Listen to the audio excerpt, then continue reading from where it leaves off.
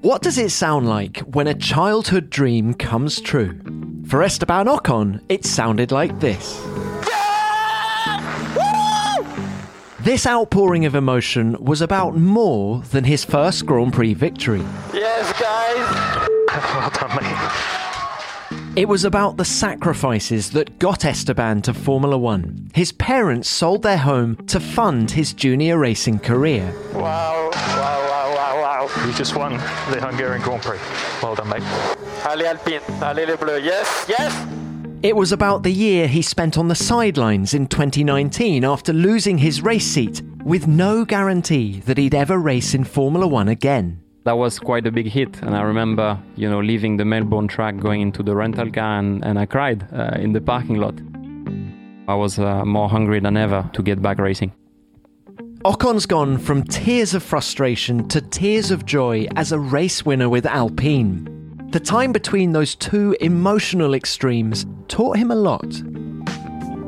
I'm Tom Clarkson, and when I sat down with Esteban for his second appearance on Beyond the Grid, I was talking to a driver who felt wiser, more settled, and faster.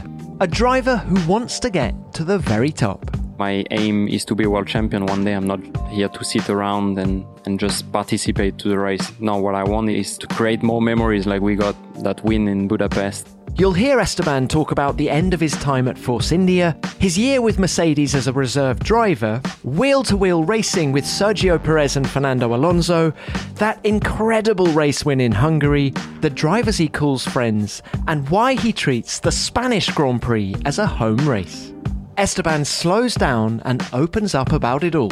I hope you enjoy our conversation.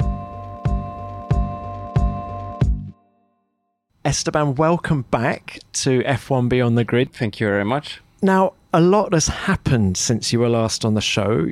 You've changed teams a couple of times, but most significantly, you're now a Grand Prix winner. Yes, yes. It's a bit crazy, to say, but yeah, one, ticking the box is done. I've now won a race, which is obviously a part of the dream and a part of where I want to get to. So yeah, it's awesome. Thanks for welcoming me on the show. I'm sure we are going to be able to speak about a lot of things that has happened. There's been a lot of water under the bridge, hasn't there? But just to reflect a little bit more on that great day in Hungary for you, how clinical did you have to be that day? You had Vettel on your gearbox for pretty much the whole race. Just when you reflect on it now, how good a performance was it? Yeah, it was definitely a tough one, and one that I would have liked to, make it feel quicker. The race was so long from where I was in the lead. I just wanted to go through the checkered flag. But Seb was putting a lot of pressure. That's clear. Every lap he was trying to, make a fake dive on the inside and trying to get the win. But, more importantly, I think at the time, we were going through a little bit of a difficult times. It was not working how we wanted it. And we found an issue on the car just prior to Silverstone, so the race before. And things were starting to work well again. We qualified well. We had pace in the race and we got that win, So it's not only a pure win. I think it's more than that. It's really, the trust that the team has put in me, by finding the problem we had. And, we got the reward in the end thanks to that. Do you feel it cemented your relationship with the team? I think so, yeah. I think they can, count on me more. They realize that they can count on me on times that opportunity comes, that I can be there, when it's needed. And I've proved that now in a couple of occasions, and I'm very happy that it's working well with the team I have around me. And as a Frenchman, to be on the front page of L'Équipe on the Monday morning, yeah, that's a big deal, particularly actually as it was the Olympics and you knocked all of the Olympics. Know, yeah, crazy. I'm very sorry for them, but yeah, no, it's amazing for sure. I remember seeing the first page of L'Équipe, some iconic ones where the French team won the World Cup, in 98, for example.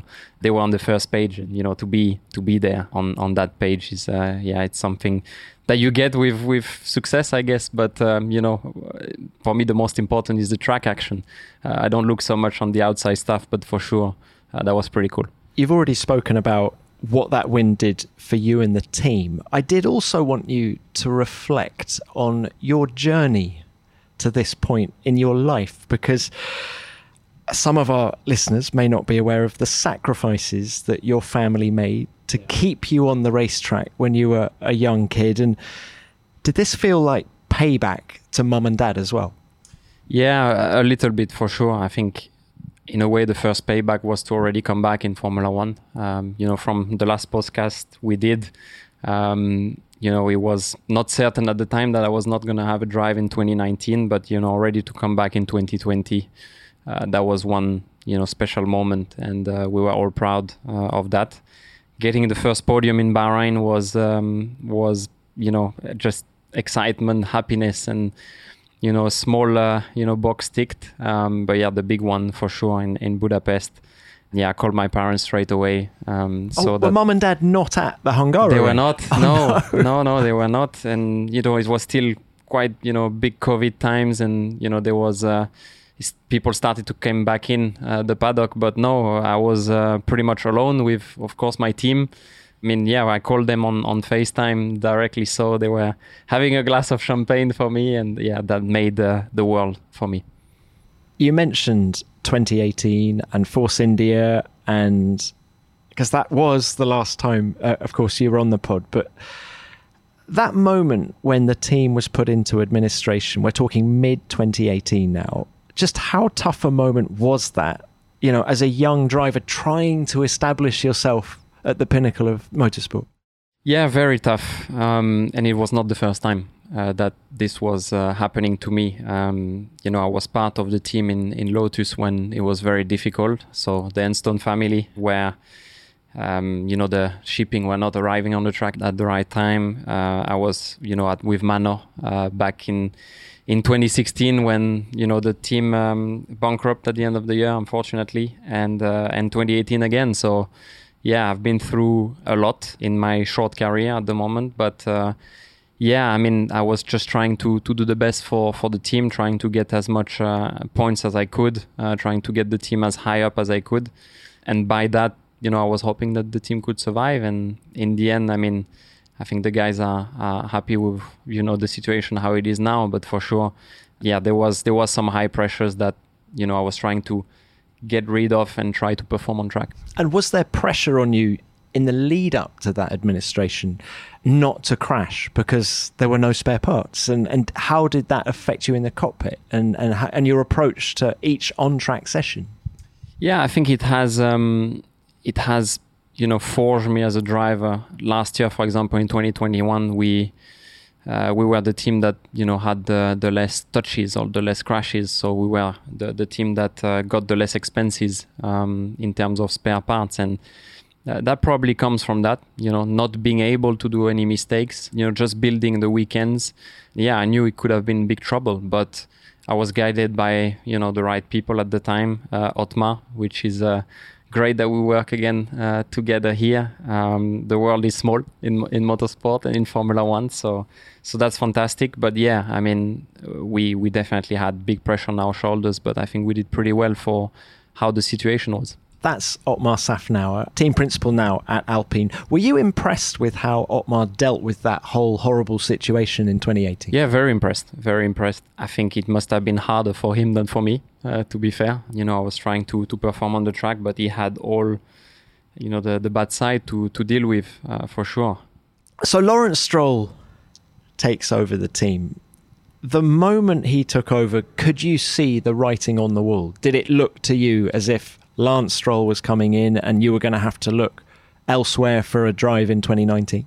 Yeah, that was always the plan. There was no surprises. On that side, Lance was supposed to replace me at the team, but we had options to choose from two teams. Not going to say which ones, but we had opportunities that we didn't manage to put together for diverse political reasons, which I got pretty disappointed about, because at the time, it was not for result that we failed in that regard. But what led, from there, failing into securing a seat, I think I did learn a lot anyway in 2019, joining Mercedes as the reserve role, they had plenty to offer to me, big duties, and we dominated 2019.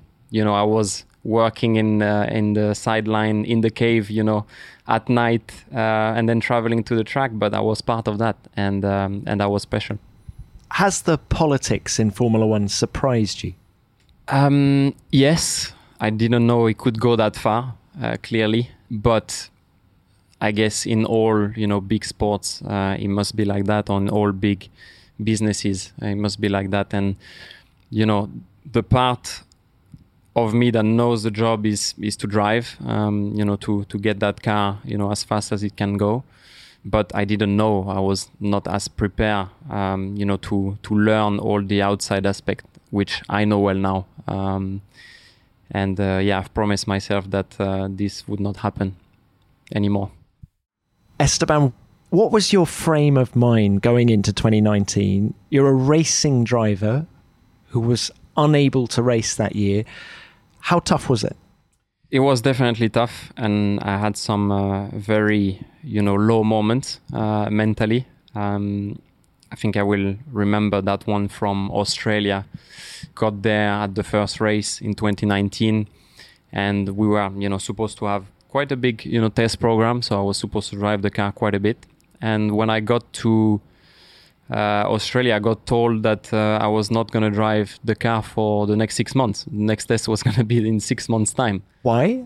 Because that's how it was planned, and unfortunately the days reduced for some reason, for budget purposes and all that, which is completely understandable. The most important is definitely to run the race team and to keep all the money for that. But yeah, that was quite a big hit. And I remember leaving the Melbourne track, going into the rental car, and I cried in the parking lot. Yeah, so it was definitely a lot of low moments. Can I say Australia is a really bad place to get bad news, because with the jet lag, you're lying awake at night. Yeah. And your mind doesn't stop, does it? And exactly. Yeah. I mean, I don't have much problem to sleep, but I remember that night that was not the best sleep. But did the team still embrace you, even though you weren't able to physically drive the real car? Did you still feel a full-on member of that team, if you like? Yeah. I mean, I was very well looked after. From James Valls, from Toto, from Gwen Lagrue, they were looking after me and trying to find solutions. And Toto was quite clear, and he said, you will drive in 2020. And I said, how can you be so sure, Toto? And he said, you will see. Did you believe him at the time? I didn't want to believe him because I didn't want to be disappointed. But, it's been quite a few times that when he spoke about something, it actually happened. And it did happen again. I got to drive in 2020. Not in Mercedes, but in Renault. And that was, the start of something new for me. There were a lot of rumours mid-season 2019 that you were going to replace Valtteri Bottas at the team in 2020. How close do you reckon you got? I don't know. How close that was. What I know is that I was very proud of my choice in the end of going to Renault and to race with the team that I've grew up with in the end in Enstone for so many years. I've joined the team back in 2011 when I was still in go-kart. I was training there at their facilities, just seeing the F1 drivers being there and dreaming of one day, being one of the two drivers. And, I've joined that team, and we've created, great memories. I have a win. I have a second place finish in Bahrain, many great memories, and we hope to create many more. We're going to come on to that in a minute, but just a couple more questions about Mercedes. What impressed you about that team? What impressed me about that team is how, calm they were, how prepared, how much they knew their subject, basically. And the dedication we, on my side, how much work I've put in, it was amazing. I mean, I've never done that many laps in a simulator before a race weekend. We are doing like 230 laps in Red Bull Ring before the weekend, from 6 in the evening to 4 in the morning, and then I was flying to the track. It was dedication and hard work, and it was paying off, and in all the departments. That's how things were working. People would think, it's very robotic from the outside, and they were seeing a domination clearly, but it was not like that at all. There was a lot of debate, a lot of question marks, and when there was a failure, people were actually thinking, oh, we need to change this thing to make it work. It was not straightforward and you go and win races, not at all, but yeah, just very impressive how well the subject was executed. And Lewis Hamilton, what is his standout quality apart from his speed? Apart from his speed, his raw talent, which is very clear. I think it's the ability to switch from one thing to another. For example, you will have commitment here, there. He's running the whole day, basically.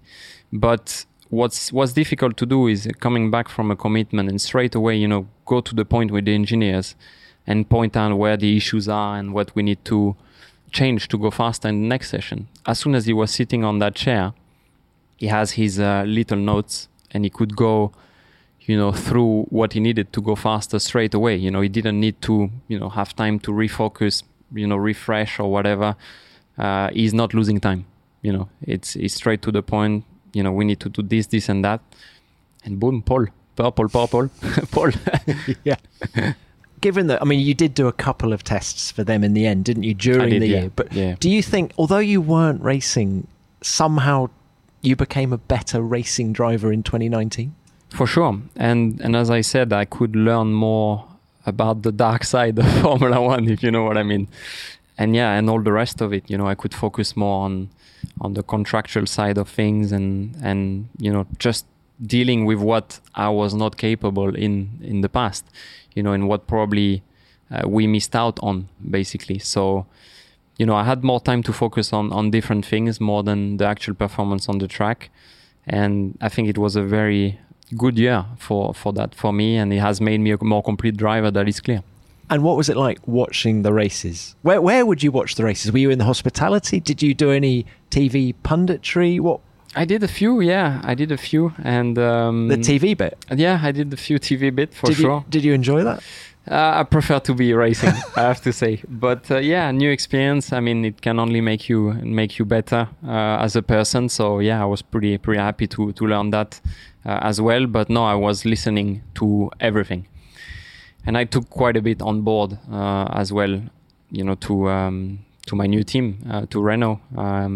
With the acceptation of Mercedes at the time, but I was taking Lewis' way of writing everything down and to be prepared for the future. But I was next to Toto sometimes, mostly next to tire department, at the central bit of the garage. No, when there was a car firing up, I was not in hospitality, I tell you, drinking pina coladas.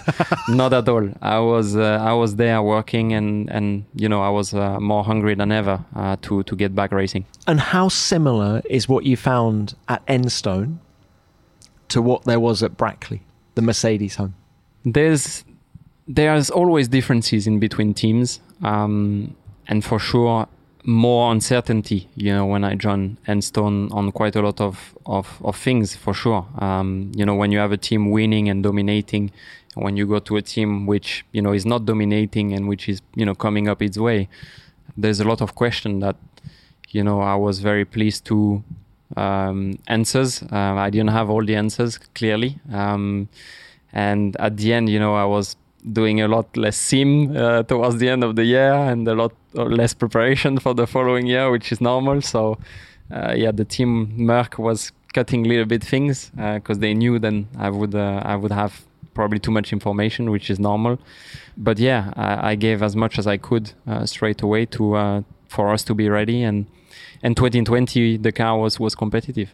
And does Alpine, was obviously Renault in 2020, but Alpine now, does it have everything it needs to get the job done in Formula One?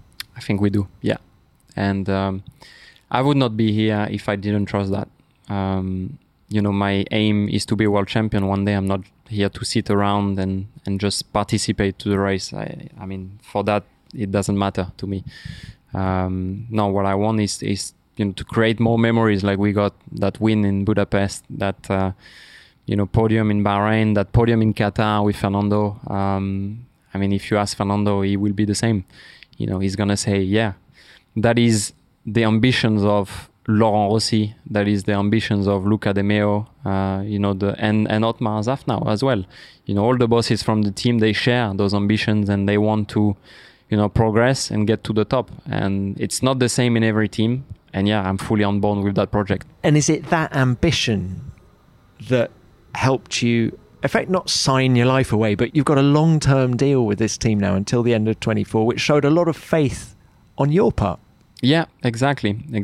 I mean, when Laurent joined the team with Luca, straight away we had a good conversation about that. What's the aim of the team? What do they want to achieve? In the future, what do you want to get to? And yeah, his answer was, I'm a competitor and I want to win as much as you do. I said, You sure, Laurent? Because that's not a light phrase, And then I played squash with him. I straight away thought, okay, I can trust this man. He's more than a competitor. I almost broke my arm playing with him and I lost. So I can tell you that, yeah, he wants to win at all cost. Yeah, and he's a good paddle player as well. He's just a good racket sports player. He's a very good sportsman in general, and he has the spirit. I'm slightly taking this in chronological order because you sign for Renault for the 2020 season, but then, of course, the world gets struck by this virus and suddenly you're not racing again. Now, everybody in the world is struggling with the virus, but how frustrating was it for you to have to wait another 6 months before you can get racing again? Very frustrating. What did you do? I've tried to keep sharp, keep training, keep racing, sim racing in different sim racing categories and all that. This is all good, but it's not the best preparation you can have. The best is to be on track. And yeah, it felt long. We were uncertain on when we were going to go back. And when we restarted the preparation and the knowledge that we got was not really, the right one. The way we were working with my team at the time, we struggled, I have to say, in that year, just to get the car to where we wanted. Do you know why now? I know why now, yeah. I know why now, and we've changed that way of working in Abu Dhabi, basically, in the last race of 2020 season. And straight away, for the first time, I beat Daniel in quali. Sorry to press you on that, but it's quite interesting. Was it a setup thing, or was it just the way you communicated within your group of engineers? Or? It's never one thing, but it's probably a bit of both. There's a lot of experience, from one side, and a lot of inexperience with that car on the other side, with my side, and how to get the best things all together is tricky. And we've struggled to put the car as I would like to, and to put the car as optimum for the lap time. And we had it under our nose really, because Daniel was performing very well in that year. We were fast in the race, but once we've inspired ourselves from that a bit more and put the pride on one side, it definitely worked better, and that's what we carried in 2021. If I were your teammate and I was looking at your data after, let's say, that quali lap in Abu Dhabi 2020, or quite frankly any race last year, and you've still got that momentum now, but what do you think is your greatest quality when it comes to extracting lap time from a car? I think it's probably to unleash the how can I phrase that? You build a weekend, you start not 100% in FP1, and you get to that level only in Q3. And I think really pushing 100% comes when you need to in Q3. So I will get the maximum knowledge, the maximum benefit from the track, how much it improves, and I will get closer to the walls when it matters. There's a lot of times that this helped me in my career, and not to do a mistake and getting there at the time that it matters is probably my best quality. And is that a confidence thing? Definitely. Keep your powder dry. You don't have to impress people in FP1. Wait till qualifying. It's that. I hope it's the quality. you tell me. But yeah, I mean, I think it is, and especially on street circuits. We are racing a lot more on street circuits now. Are you last of the late breakers? Do you have... I mean, everyone tells me that if you look at Fernando Alonso's data, he has a very sharp turn in, for example. Is there a standout thing if I was looking at your data? I would say my strong point is probably the high-speed corners. It's very rare when I see, one of my teammates being faster in a high-speed corner in general. Brave boy. Well, I don't know. Maybe mad boy. Mad boy, yeah, maybe. I have a good car control in those high-speed corners. Unfortunately, it's not where you gain most of the time. It's more in the slow-speed corner where you gain the time. That's the sort of frustrating thing about Formula One, and almost the contradiction, isn't it? Yeah. But no, in the end, when you are in Formula One, when you are against the best, like Daniel or Fernando, I mean, these guys are on the edge of the car pretty much everywhere. There's not one place where they will brake 10 meters too early. You figured out in the second lap. So you learn the more you go through your career, and if you have different teammates. But definitely, that 2020 year, if I come back to it, was, big learning curve for me on how to get, one car working. There's not one way. The Merc was working one direction, the Force India was working one direction, but the Renault was completely different. And that's where we probably got it wrong for most of the year. Let's now go on to 21, where I think you finished 14 of the 22 races in the points. You had huge consistency there. Another strong point. Thank you. Yeah. Again, the important is to finish races in the end. And, that's... I think I had one record for that from when I got rookie. I did 24 or 25 races finishing in a row. So it's not the most attractive record, I have to say. It's a bit boring, but no, it's good to bring the car to the finish. And I mean, I probably learned that from my junior days, where I was always in the points, always on the podium, not necessarily winning races, but that's how I won the title in the end. And what you remember is in the end is who won the title, not who won this race in or that how year, they won it, or how they won it. You've won the race or you won the title. That's it. And I've learned that from the past. So that's a good thing I remember. Can we just have a few words on Fernando Alonso? For sure. Is being teammate to Fernando as brutal as some people will have you believe? No, definitely not. And I got told that a lot by a lot of people in the paddock. Be careful. Fernando is tough with his teammates, and he plays mind games and all these type of things. And I thought, let's see. I want to make my own judgment. And when he came in, I remember probably the first time was Imola, and he was just listening, just being there and not really giving his opinion at the time. He had this, test role. He was doing a lot of testing, and I was just trying to learn and see how things were going with him. And now when he joined, we have a lot in common, I realized. You're half Spanish? Well, I'm half Spanish. Is that what we're talking? Full Spanish. No, that's not the whole things in common. But we both... I don't know how much the others, like cars and racing in general, but I think we both love racing more than any others in here. And, he's proving it by what he does. He's won 2 titles. He's won the most prestigious races in the world, and he still comes back in Formula One, gives his everything on the track, and he's still as fast as he was. So, all our life is about racing, Everything that he does is about racing, and everything that I do is about racing. So it can sound a bit boring like that. We don't have much outside interest apart from that. But can you have a laugh with him? Yeah, we can. Yeah, he's a very funny guy. Very funny guy, and we have a lot of great banter together. But I'm very happy to be his teammate.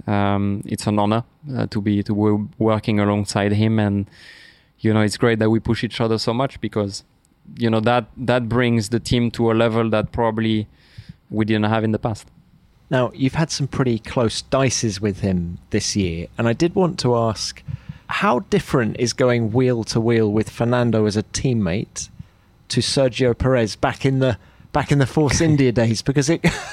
I know why you want to go there. Well, no, just not a nice question there, Tom. Well, it got pretty spicy. Or at least it looked like it did with Checo. Yeah.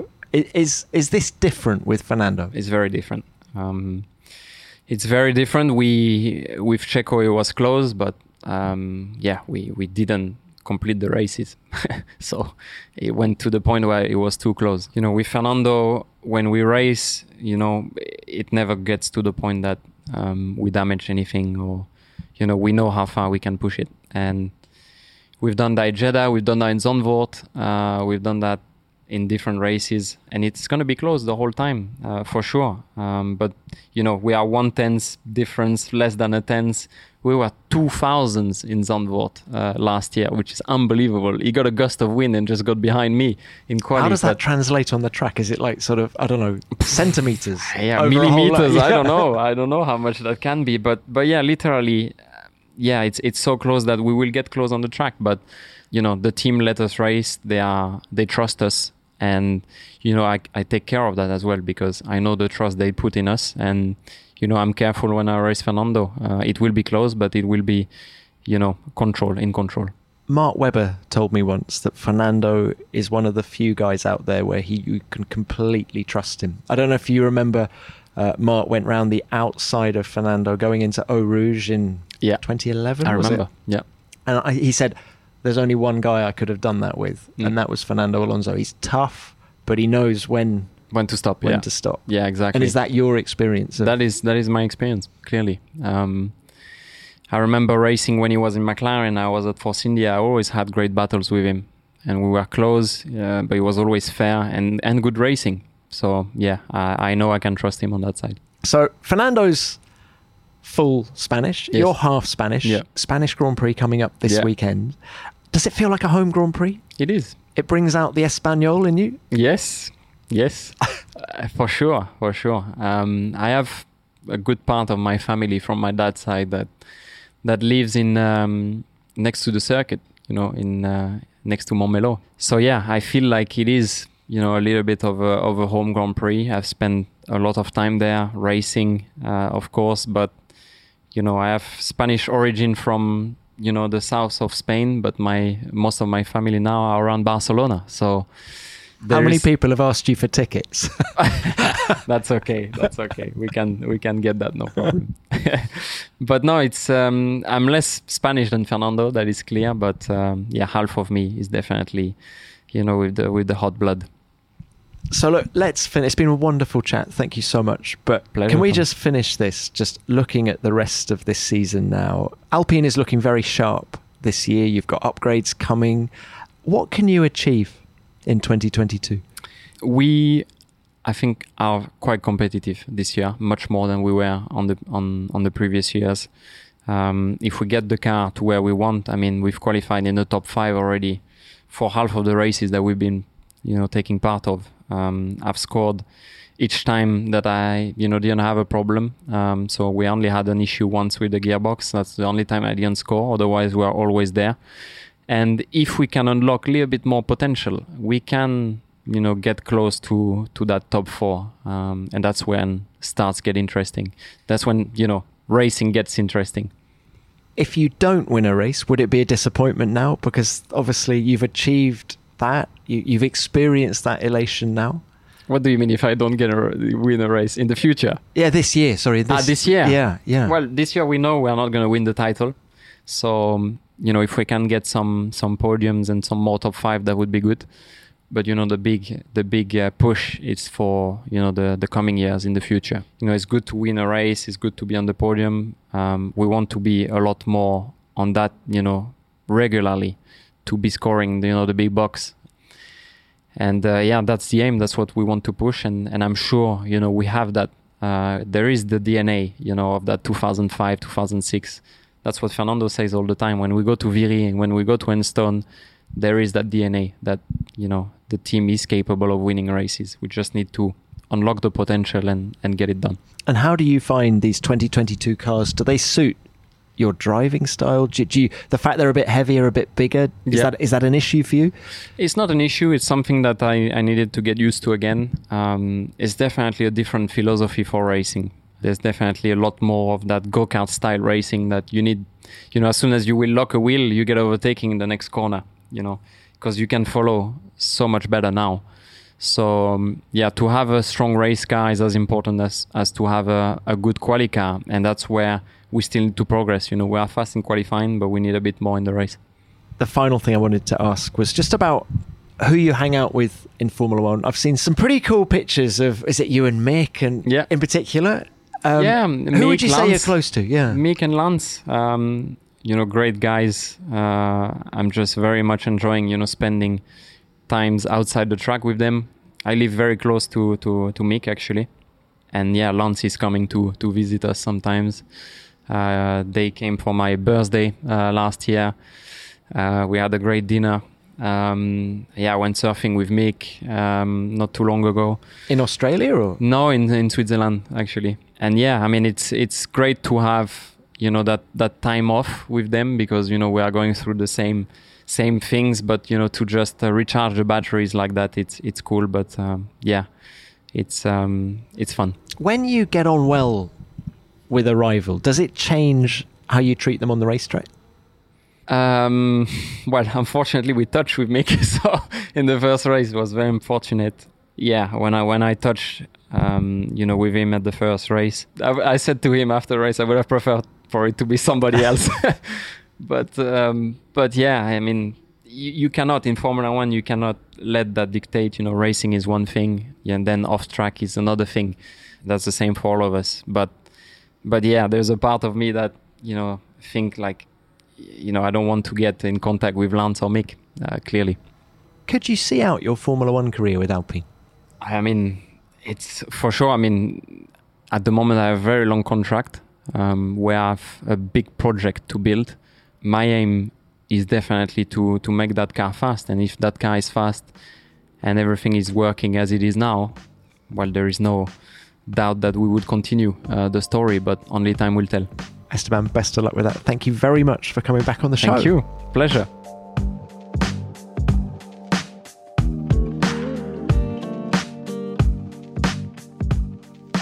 Esteban sounds very assured, confident in himself and confident in his position, both inside Alpine and within the sport. It was great to chat, Esteban. Thanks for your time and good luck for the remainder of the season. Is there another win on the horizon? Now, before I move on, if you haven't heard Esteban's first Beyond the Grid interview, it's really worth a listen. We talk much more about his route to Formula One and the sacrifices his family made. There's a link to the show in the notes for this episode. And as ever, please remember to send in any thoughts or stories you have on Esteban. I love reading them, and I'll give some a shout out next week. Which brings me on to what you sent in about Gilles Villeneuve after last week's show. Let's start with this from Emily Tan. This episode made me tear up, she says. I was born in 1984, but as a Quebecois who grew up watching Formula One with my dad and brother, I heard about Gilles all the time. My dad was on Gilles' flight after he won the Canadian Grand Prix in 1978. He paid champagne for everyone. Isn't that great? Gilles Villeneuve buying champagne for everyone on the plane. Thanks very much for sending in that anecdote, Emily. It's a great story. And what about this from Tom Woolner? I've just listened to the Gilles tribute episode and I wanted to cry for everyone who knew him. What a man and what an episode. Many thanks, Tom. Really appreciate you sending that in. And what a man Gilles Villeneuve was. Now I'm going to end with this message from Jim Conlin. It's a great story. I had the privilege to see Gilles explode onto the snowmobile racing scene, says Jim. He was always committed and controversial, and I was in the stands at the Milwaukee Mile around 1974. Villeneuve had another mechanical failure on his radical twin-track rear-engine sled during the semi-final and did not qualify for the headliner final race. Everyone was disappointed, but as all the drivers lined up their snowmobiles for the standing start just moments before the green flag, Villeneuve burst out of the pits and took the last starting position. No one was sure what was going on, but before anyone could raise a question, the flag dropped and they were off. I honestly can't remember where Gilles finished in the race, but I remember having a great laugh with everyone else when the announcement was made that number 13 Villeneuve was disqualified because he wasn't even supposed to be out there. Now that, for me, defines Gilles forever. Thanks, Jim. What a great story. Wish I'd been there with you. And that, in a nutshell, does indeed sum up Gilles Villeneuve. Well, that's pretty much it for this week. I hope you've enjoyed hearing from Esteban, and don't forget to send in your thoughts and stories on him. I'd love it if you'd follow the show on your podcast app, leave us a rating or a review, and share this episode with your fellow F1 fans. And why not check out the latest episode of F1 Nation as well? It's a preview of Esteban's home race, I'm putting that in inverted commas, at the Spanish Grand Prix with me, Natalie Pinkham, technical expert Albert Fabregat, and Jolyon Palmer. Thanks for listening. F1 Beyond the Grid is produced by F1 and Audioboom Studios. Until next time, keep it flat out.